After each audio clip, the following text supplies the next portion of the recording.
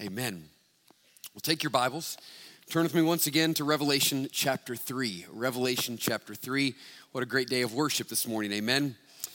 Such a great day. So excited about the good word that God has in store for us as we come to the last of our 7 letters in the book of Revelation, or Revelation chapter 3. We'll be looking this morning in Revelation chapter 3, verses 14 through 22.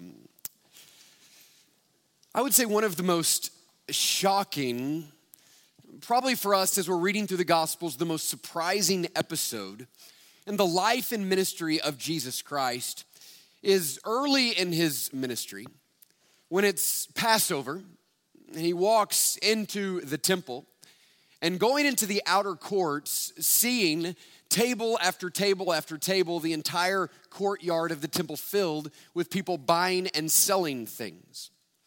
Now, I want you to picture this with me. This is a familiar story, but it's really quite shocking when you picture what's happening here.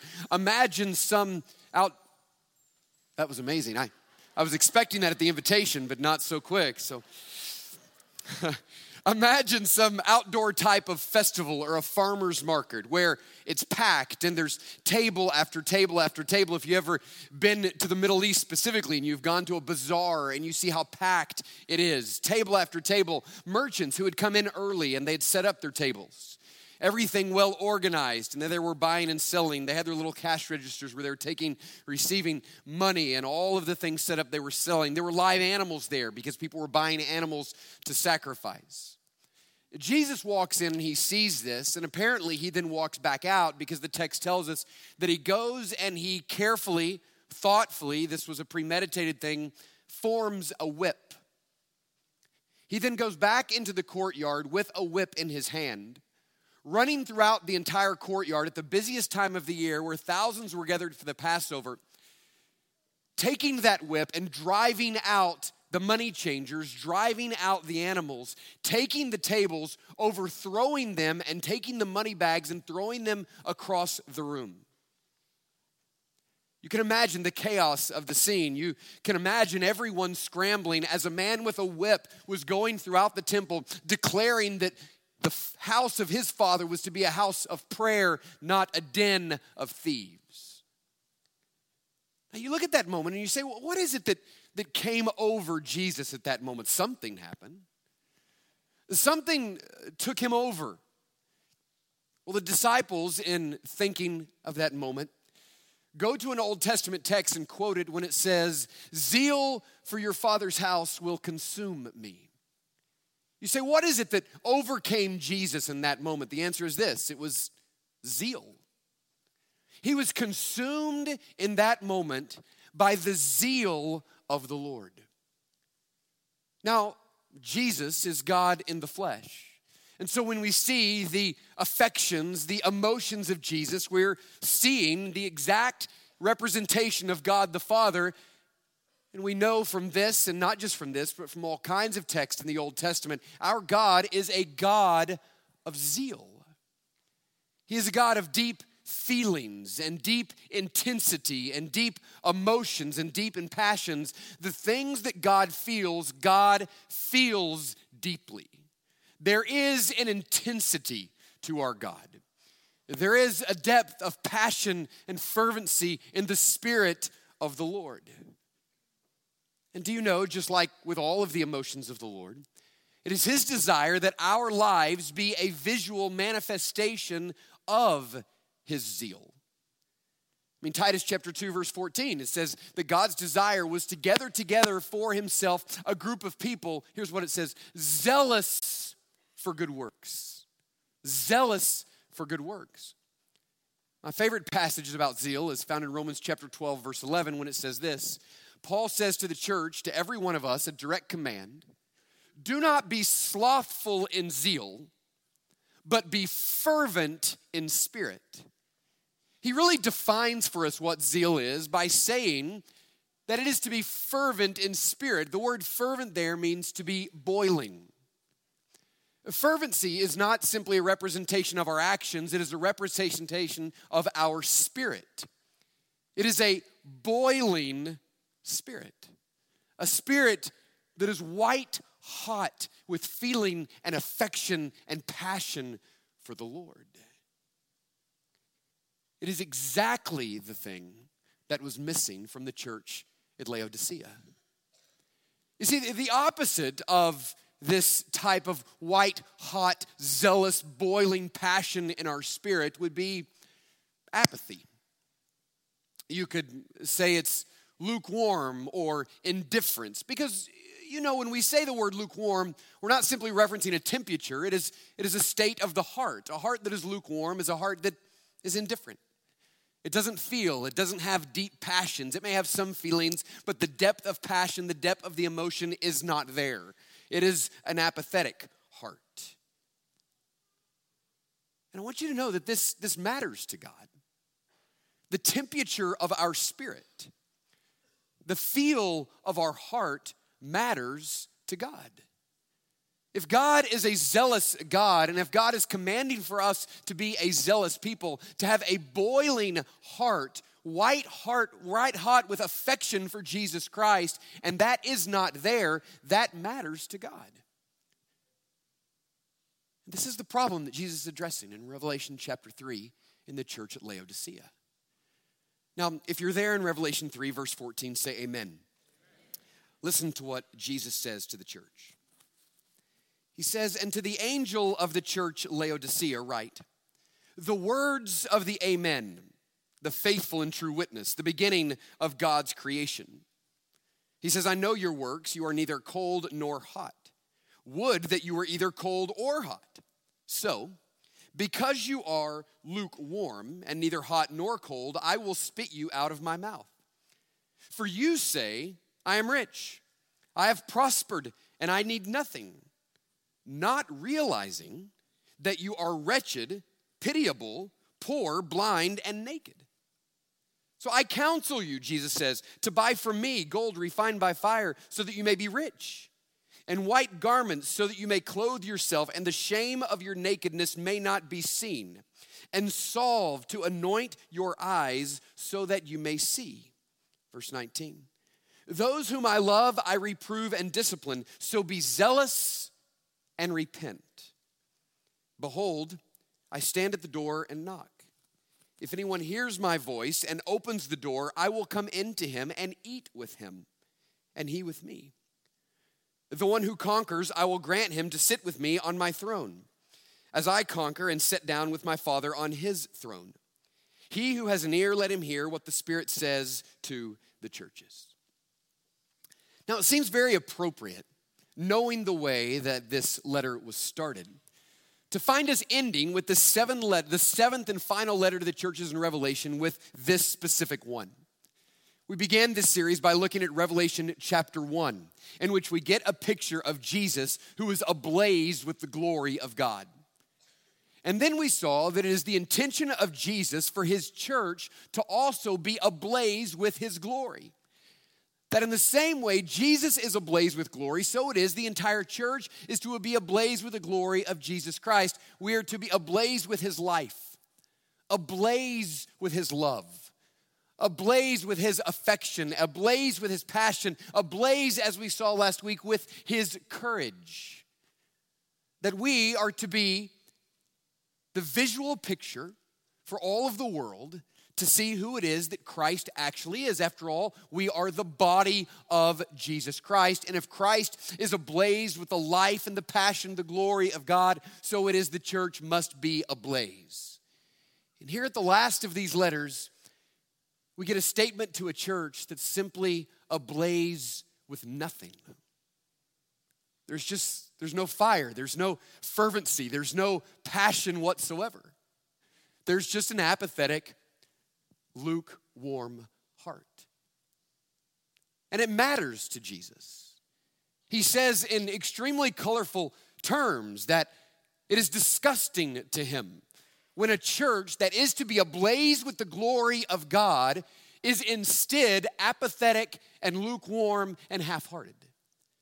Jesus wants it to be very clear that this is not dependent upon our personality or just the depth of affection that we think we have or our normal disposition, that it is his desire for everyone who names the name of Jesus Christ to have a white, hot, burning zeal about them when it comes to the things of the Lord. But look at how Jesus describes them in verse 15. He says, I know your works. You're neither cold nor hot.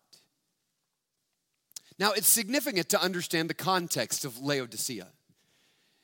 This town, although prominent and well known for many things, is not well known for its water. 6 miles north of Laodicea is Hierapolis, which is known for its healing, hot, natural springs.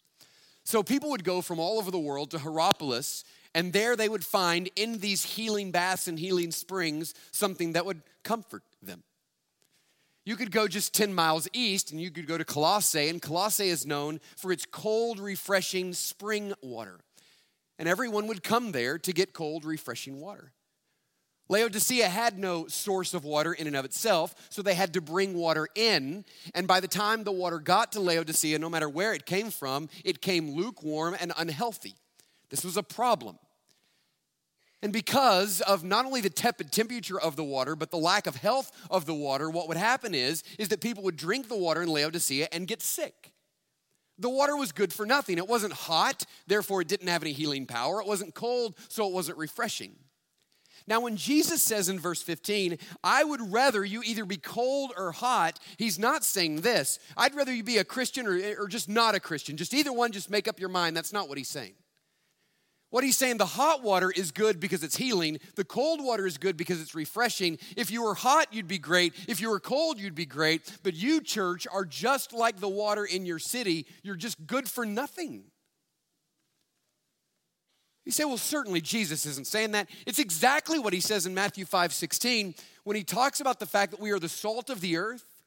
But if the salt loses its saltiness, it is good for nothing.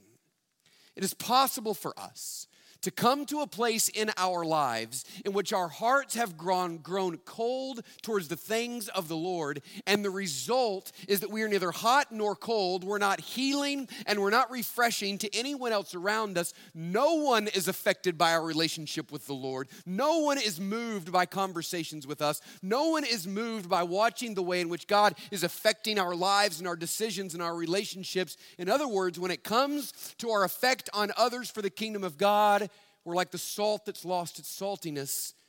It's the lukewarm water, which is good for nothing. I think if we're honest, all of us would say our natural disposition is not that we wake up every morning with boiling spirits for Jesus. Can we just acknowledge that this is not our normal, constant disposition? That we don't have to work hard to be lukewarm. We're just kind of always white hot for Jesus. I think I'm getting no response. But that's how it is for me. I'll just be honest here. Maybe you're different. I find this to be something I have to fight for. That left to my own self, I'm not going to drift towards a boiling spirit. I'm going to drift away from a boiling spirit. The sad part is this: when it comes to our own lives and when it comes to the church as a whole, I think you would have to acknowledge that a boiling hot spirit is more the exception than the rule. Would you acknowledge that in your life, a boiling hot spirit for the Lord is often more the exception than the rule? I think we could all agree with what John Stott says about this letter. Listen to this. He says, perhaps none of the 7 letters is more appropriate to the church at the beginning of the 21st century than this one. It describes vividly the respectable, nominal, rather sentimental, skin-deep religiosity which is so widespread among us today. Our Christianity is flabby and anemic. We appear to have taken a lukewarm bath of religion. It's sad, but certainly we acknowledge it's true. Now, given the fact that all of us struggle with this, and given the fact that our natural disposition is to go away from the Lord and to grow cold, but given the fact that God's desire is for us as a church, meaning starting with every individual, for us to be ablaze with zeal, I want to talk this morning about the cause and the cure for a lukewarm heart. The cause and the cure for a lukewarm heart. Let's look at, first of all, the cause of a lukewarm heart. the cause of a lukewarm heart. I think we could define it in one hyphenated word. The cause of a lukewarm heart is self-deception. Self-deception, write that down. What is the cause of a lukewarm heart? I think the same cause for their lukewarm heart is the same cause of our lukewarm heart, and it is self-deception. A lukewarm heart always has at its core and grows out of a wrong, overestimated view of ourselves. Now, Laodicea is known for a few things. First of all, they're known for their banking. They were the wealthiest part of Asia Minor. They were the banking commercial capital of the area. They were prominent. They were wealthy. They were known for their finances. They were also known for their clothing manufacturing. A lot of their money came from the manufacturing of clothing. So they were known as a bit of a fashion place. And because of all their manufacturing of clothing, they were known for their clothes, and a lot of wealth came in from that. They were also known for their medical school, specifically a salve that they had created to be a cure for certain types of blindness. And people would come from all over the world to the medical school to get what they believed was this healing salve to go on their eyes. I think a great description of the church and the town of Laodicea is found in AD 60 when there was a massive earthquake that went throughout this region. Many towns were destroyed. And Laodicea was the only town destroyed that did not receive any financial help from Rome. The reason is because they didn't want any financial help from Rome, and they believed that they could take care of it themselves, and they did. They're independent. They're self-sufficient. They don't need anybody else's help. And so they say to Rome, listen, we've got it. We've saved up enough money. We're fine on our own. And all of that has created within the people of Laodicea what is honestly something that often happens in us as well, and that is a sense of self-sufficiency. That we just don't need anyone else. We have what we need, that left to our own self and left to our own resources, we're going to be simply fine. You see, this is exactly what it says in verse 16.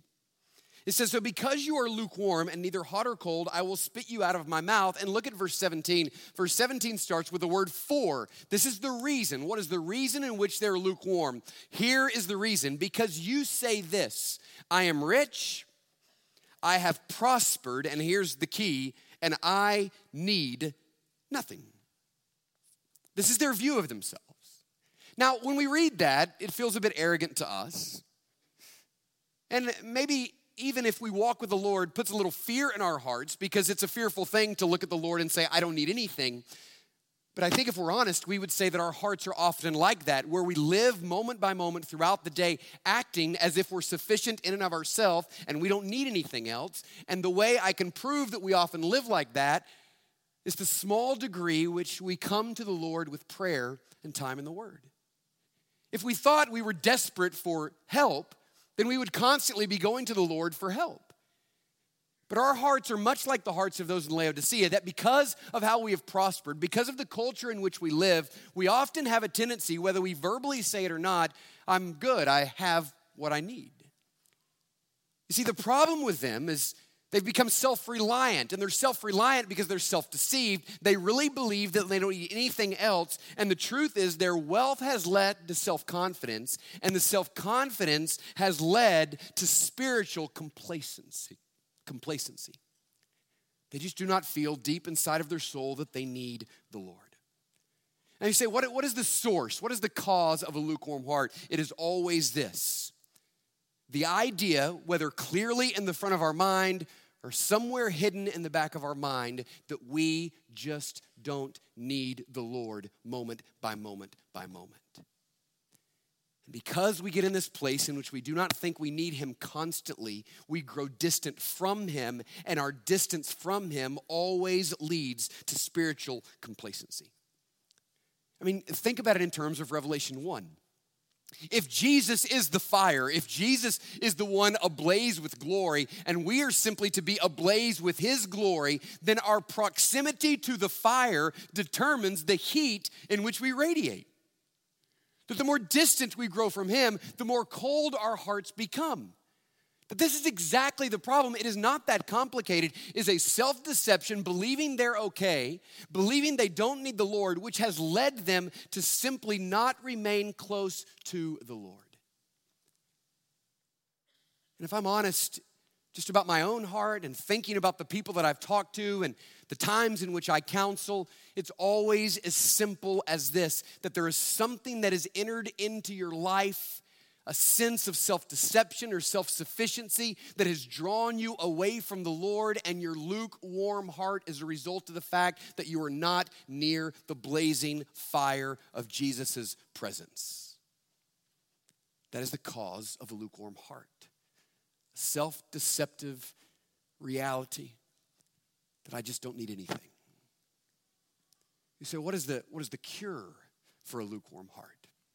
Well, that's really the point of this letter. I mean, Jesus is showing them very carefully that this is the problem. They have a lukewarm heart, and he's pointing out how wrong they are in their estimation. Again, verse 17, you say, I am rich, I have prospered, I need nothing. But the real story is this, not realizing what is the truth, not realizing that you're actually wretched, pitiable, poor, blind, and naked. I think it's fascinating, given what Laodicea was famous for, that he takes the things they think they had the most and tells them they actually have the opposite. Listen, you think you're well clothed, I see you as naked. You think you have a cure for blindness, I see you as blind. You think you are wealthy, I see you as poor. You have completely misunderstood yourself. You do not have a right estimation of yourself. You are an incredibly, deeply, at your very core, needy person. You have nothing without me. The truth is he has to bring them to that place to see their neediness in order for them to ever find the cure for a lukewarm heart. You say, well, if the cause of a lukewarm heart is self-deception, meaning you don't think you need anything and therefore you grow distant from Jesus, the cure for a lukewarm heart is more of Jesus. What is the cure for a lukewarm heart? It's Jesus. Now, I have to tell you, I wanted the answer to be a bit different. I did. And I'm a Jesus guy, you know that. But I was hoping I could give you something a little bit more profound. Some little pithy statement that you would always remember. And you could say, boy, I remember when Pastor Josh said the cure for and just give something great. But I couldn't, because from beginning to end, Jesus is saying the reason your heart is lukewarm is because distance from me, and the only way to get it back hot is getting close to me. The cure for a lukewarm heart is Jesus. And I guarantee you, when you walk through times in your life in which you are cold and apathetic to the Lord, it is because there is distance from Jesus. Now, this is an incredible passage of Scripture. I don't know how many times I've read this and studied this and even preached it. But I found myself incredibly encouraged this week by the pictures of Jesus that are here. This passage has really increased my love and affection for Jesus Christ, because I think what he does here is what I wasn't expecting. I'm expecting him to go heavy on the rebuke, to come down hard. After all I've done for you and all of this, and he just doesn't go that direction. In the midst of this harsh reality in which he is reminding them everything that they are not, there is in this text a loving call and a summons to come closer. And the reason is because, listen, Jesus wants you to get a fresh picture of him that will then fuel the fire in your heart for him and draw you into him. He's trying to draw you closer. And he reveals himself very quickly here in 4 different ways, surprising ways. And I want us to look at these together. Write these down. The first one is this. He reveals himself as the sovereign Lord. He reveals himself as a sovereign Lord. Write these down. Meditate on these this week. He is the sovereign Lord. Verse 14. To the angel of the church in Laodicea write, the words of the Amen. I love that. We know what the word amen means. It means that which is true and that which is certain.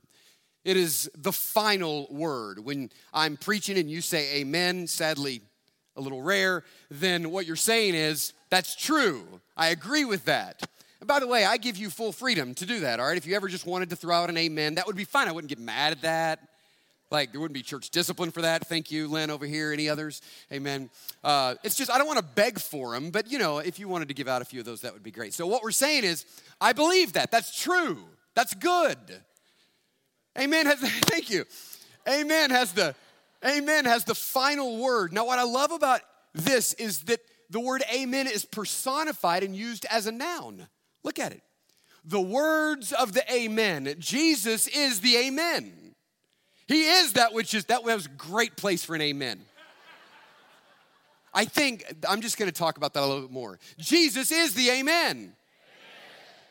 You could do this every week and it would be fine. And then if you did it, the person next to you, he's the final word. He's it. He's what's true. He's what's certain.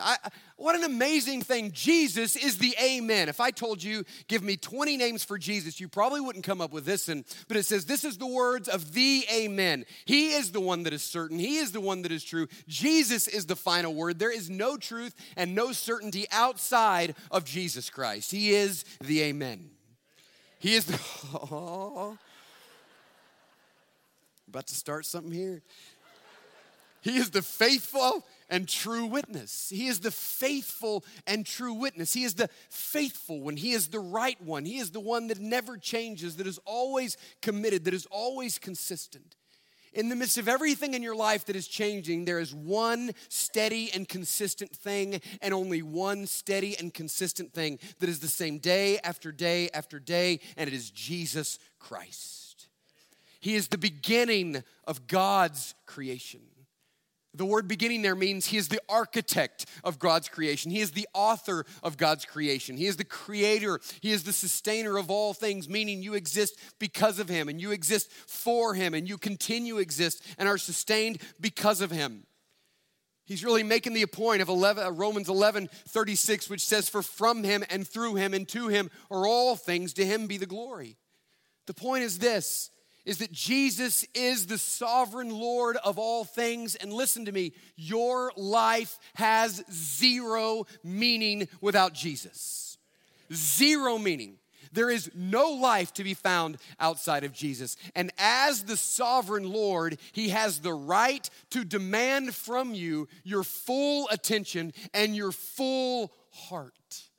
It is right for him to say, love me with all of your heart and all of your soul and all of your strength. He is the sovereign Lord of creation. You exist because of him. He is the final word. He is the beginning. He is the end. He is the amen. And he says, because of who I am asking you to come and give your whole heart to me. When you think about it in that terms, you think about what a sad and pitiful thing it is to have a half-hearted affection for Jesus. You exist because of him and for him. He is the sovereign Lord. But look at another picture of Jesus. He is also, in this text, the wise counselor. I think you expected the sovereign Lord. This is the book of Revelation. This is a key theme. But he is the wise counselor. Write that down. Look at verse 18. Well, back to 17. He says, you say I'm rich and I've prospered, I need nothing, not realizing that the reality is you're wretched, pitiable, poor, blind, and naked. And listen to his response. I want you to see the sweetness and the kindness in this. So Jesus says, so here's how I counsel you. I'm going to counsel you. Let's sit down and let me counsel you on what is the right response. I counsel you to buy from me gold refined by fire, so that you actually may be rich, and white garments so that you may clothe yourself, and the shame of your nakedness may not be seen, and salve to anoint your eyes so that you may see. Listen, you are poor, and you are naked, and you are blind. And all of the things that you have, and all of the things you're purchasing can never solve those problems. Your clothes can cover your body, but they cannot cover your shame.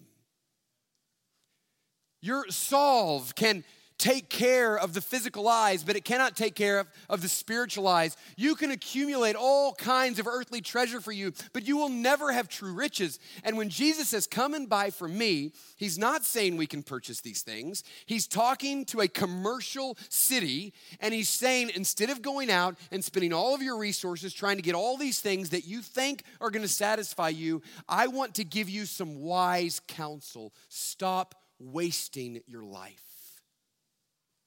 and come to me.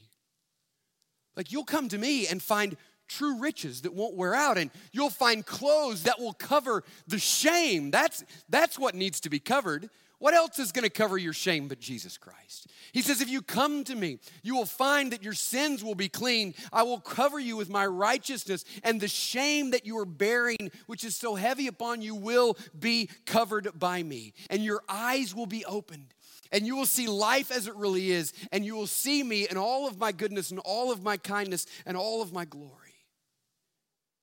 And I just love this picture of Jesus stepping as a sovereign Lord and saying, I demand your allegiance, and then stepping back and saying, listen, I also want to come to you as a wise counselor and just say this: there is nothing in life more foolish than living life without Jesus Christ.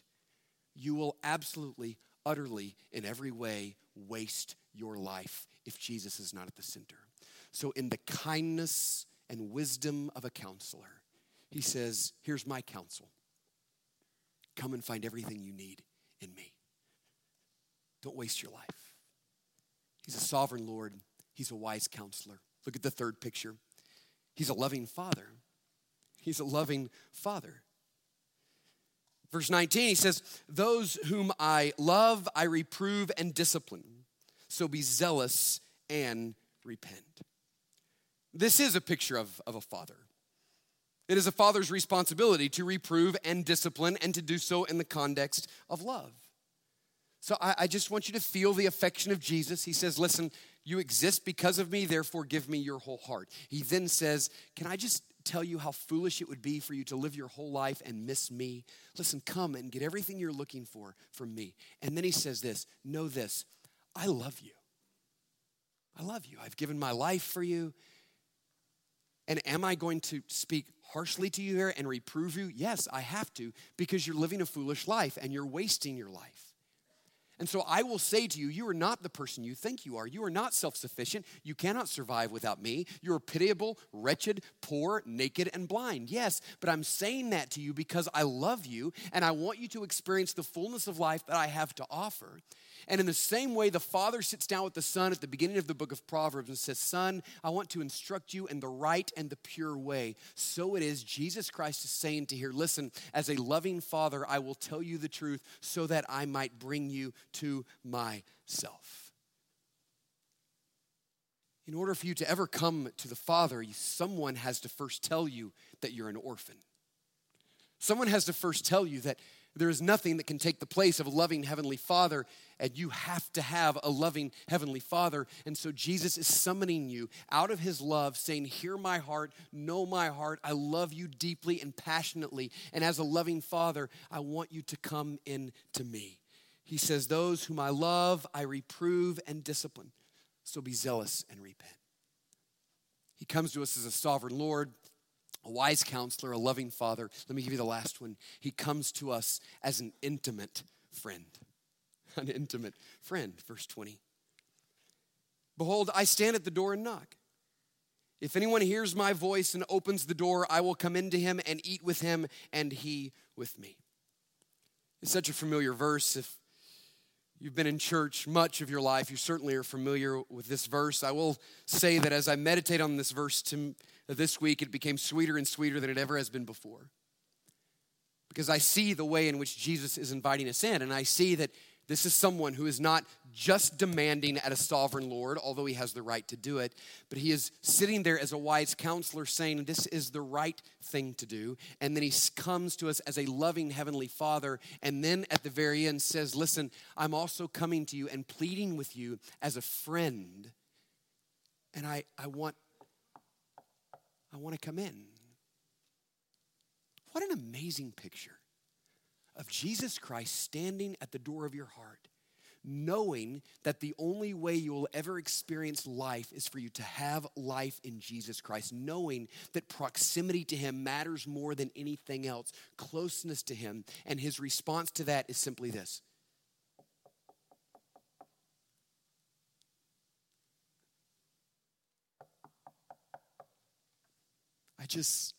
I want to come in, and if you will open the door and allow me to come in, here's what he says: I want to eat with you and you with me. I do have to say I prefer the King James Version when it says, I will sup with you. You know, this idea of eating together, and you see this a lot in the Gospels, is a picture of intimacy. It is a picture of friendship. He's not just saying, I want to come in and take over, which he does. He's the sovereign Lord. He's not just saying, I want to come in and teach you the right way. He does. He's a wise counselor. He's not just coming in and saying, I want to love you, which he does as a good father. He's saying, I want to come in and be intimate with you. I want to befriend you. You will find greater intimacy in me than you will in anyone else. I want friendship and depth of relationship with you, a picture of Jesus we do not often see. We think about the disciples in the Gospels laying on the bosom of Jesus Christ as they're reclining at the table. And what Jesus is saying is, I want to come in because that's what I want. And I don't know what your picture of Jesus is. I don't know what comes to your mind when you think about Jesus. But all four of these pictures are a right, healthy picture of Jesus. And that last one of an intimate friend who is longing to be close to you and is longing to walk with you, who is longing to hear everything that is going on in your life, is the one who is knocking at the door, not as a Roman soldier demanding entrance, but as a loving friend who just longs to be with you. And my fear is that if you've only ever seen Jesus as a sovereign Lord, you know what? You will have less affection for him. When you see him as a Lord and as a counselor, as a friend, as a father, you begin to have your heart warmed up and you simply take one step closer to him. And as you take one step closer, you take one step closer to the heat of his presence. And you take another step and another step and another step. And all of a sudden you find, after moment of opening the door to him, your heart is boiling with love for him. You see, what I found in my life is this, is that the way in which we get a boiling heart for Jesus is we don't make a decision that I'm going to have a boiling heart for Jesus and all of a sudden it's just boiling hot. It happens this, when I open the door right now, and then I open the door tomorrow, and then I open the door the next day. And the closer we get to Jesus, the more our hearts burn with passion for him. So if you're suffering from a lukewarm heart, what do? You zealously repent, as he says in verse 19, and you simply open the door. Listen, there are no secrets here.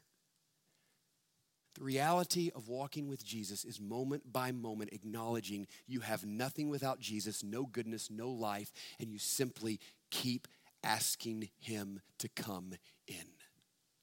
And it begins this morning. I pray by God's grace, if it's the first time or if it's the 1,000th time, that you would again say, Lord, I don't want a lukewarm heart. I repent of a lukewarm heart because it's sin. I open my heart again to you and I ask that you would come in. I want you to come. I want a boiling zeal for you. Let's bow our heads and close our eyes this morning.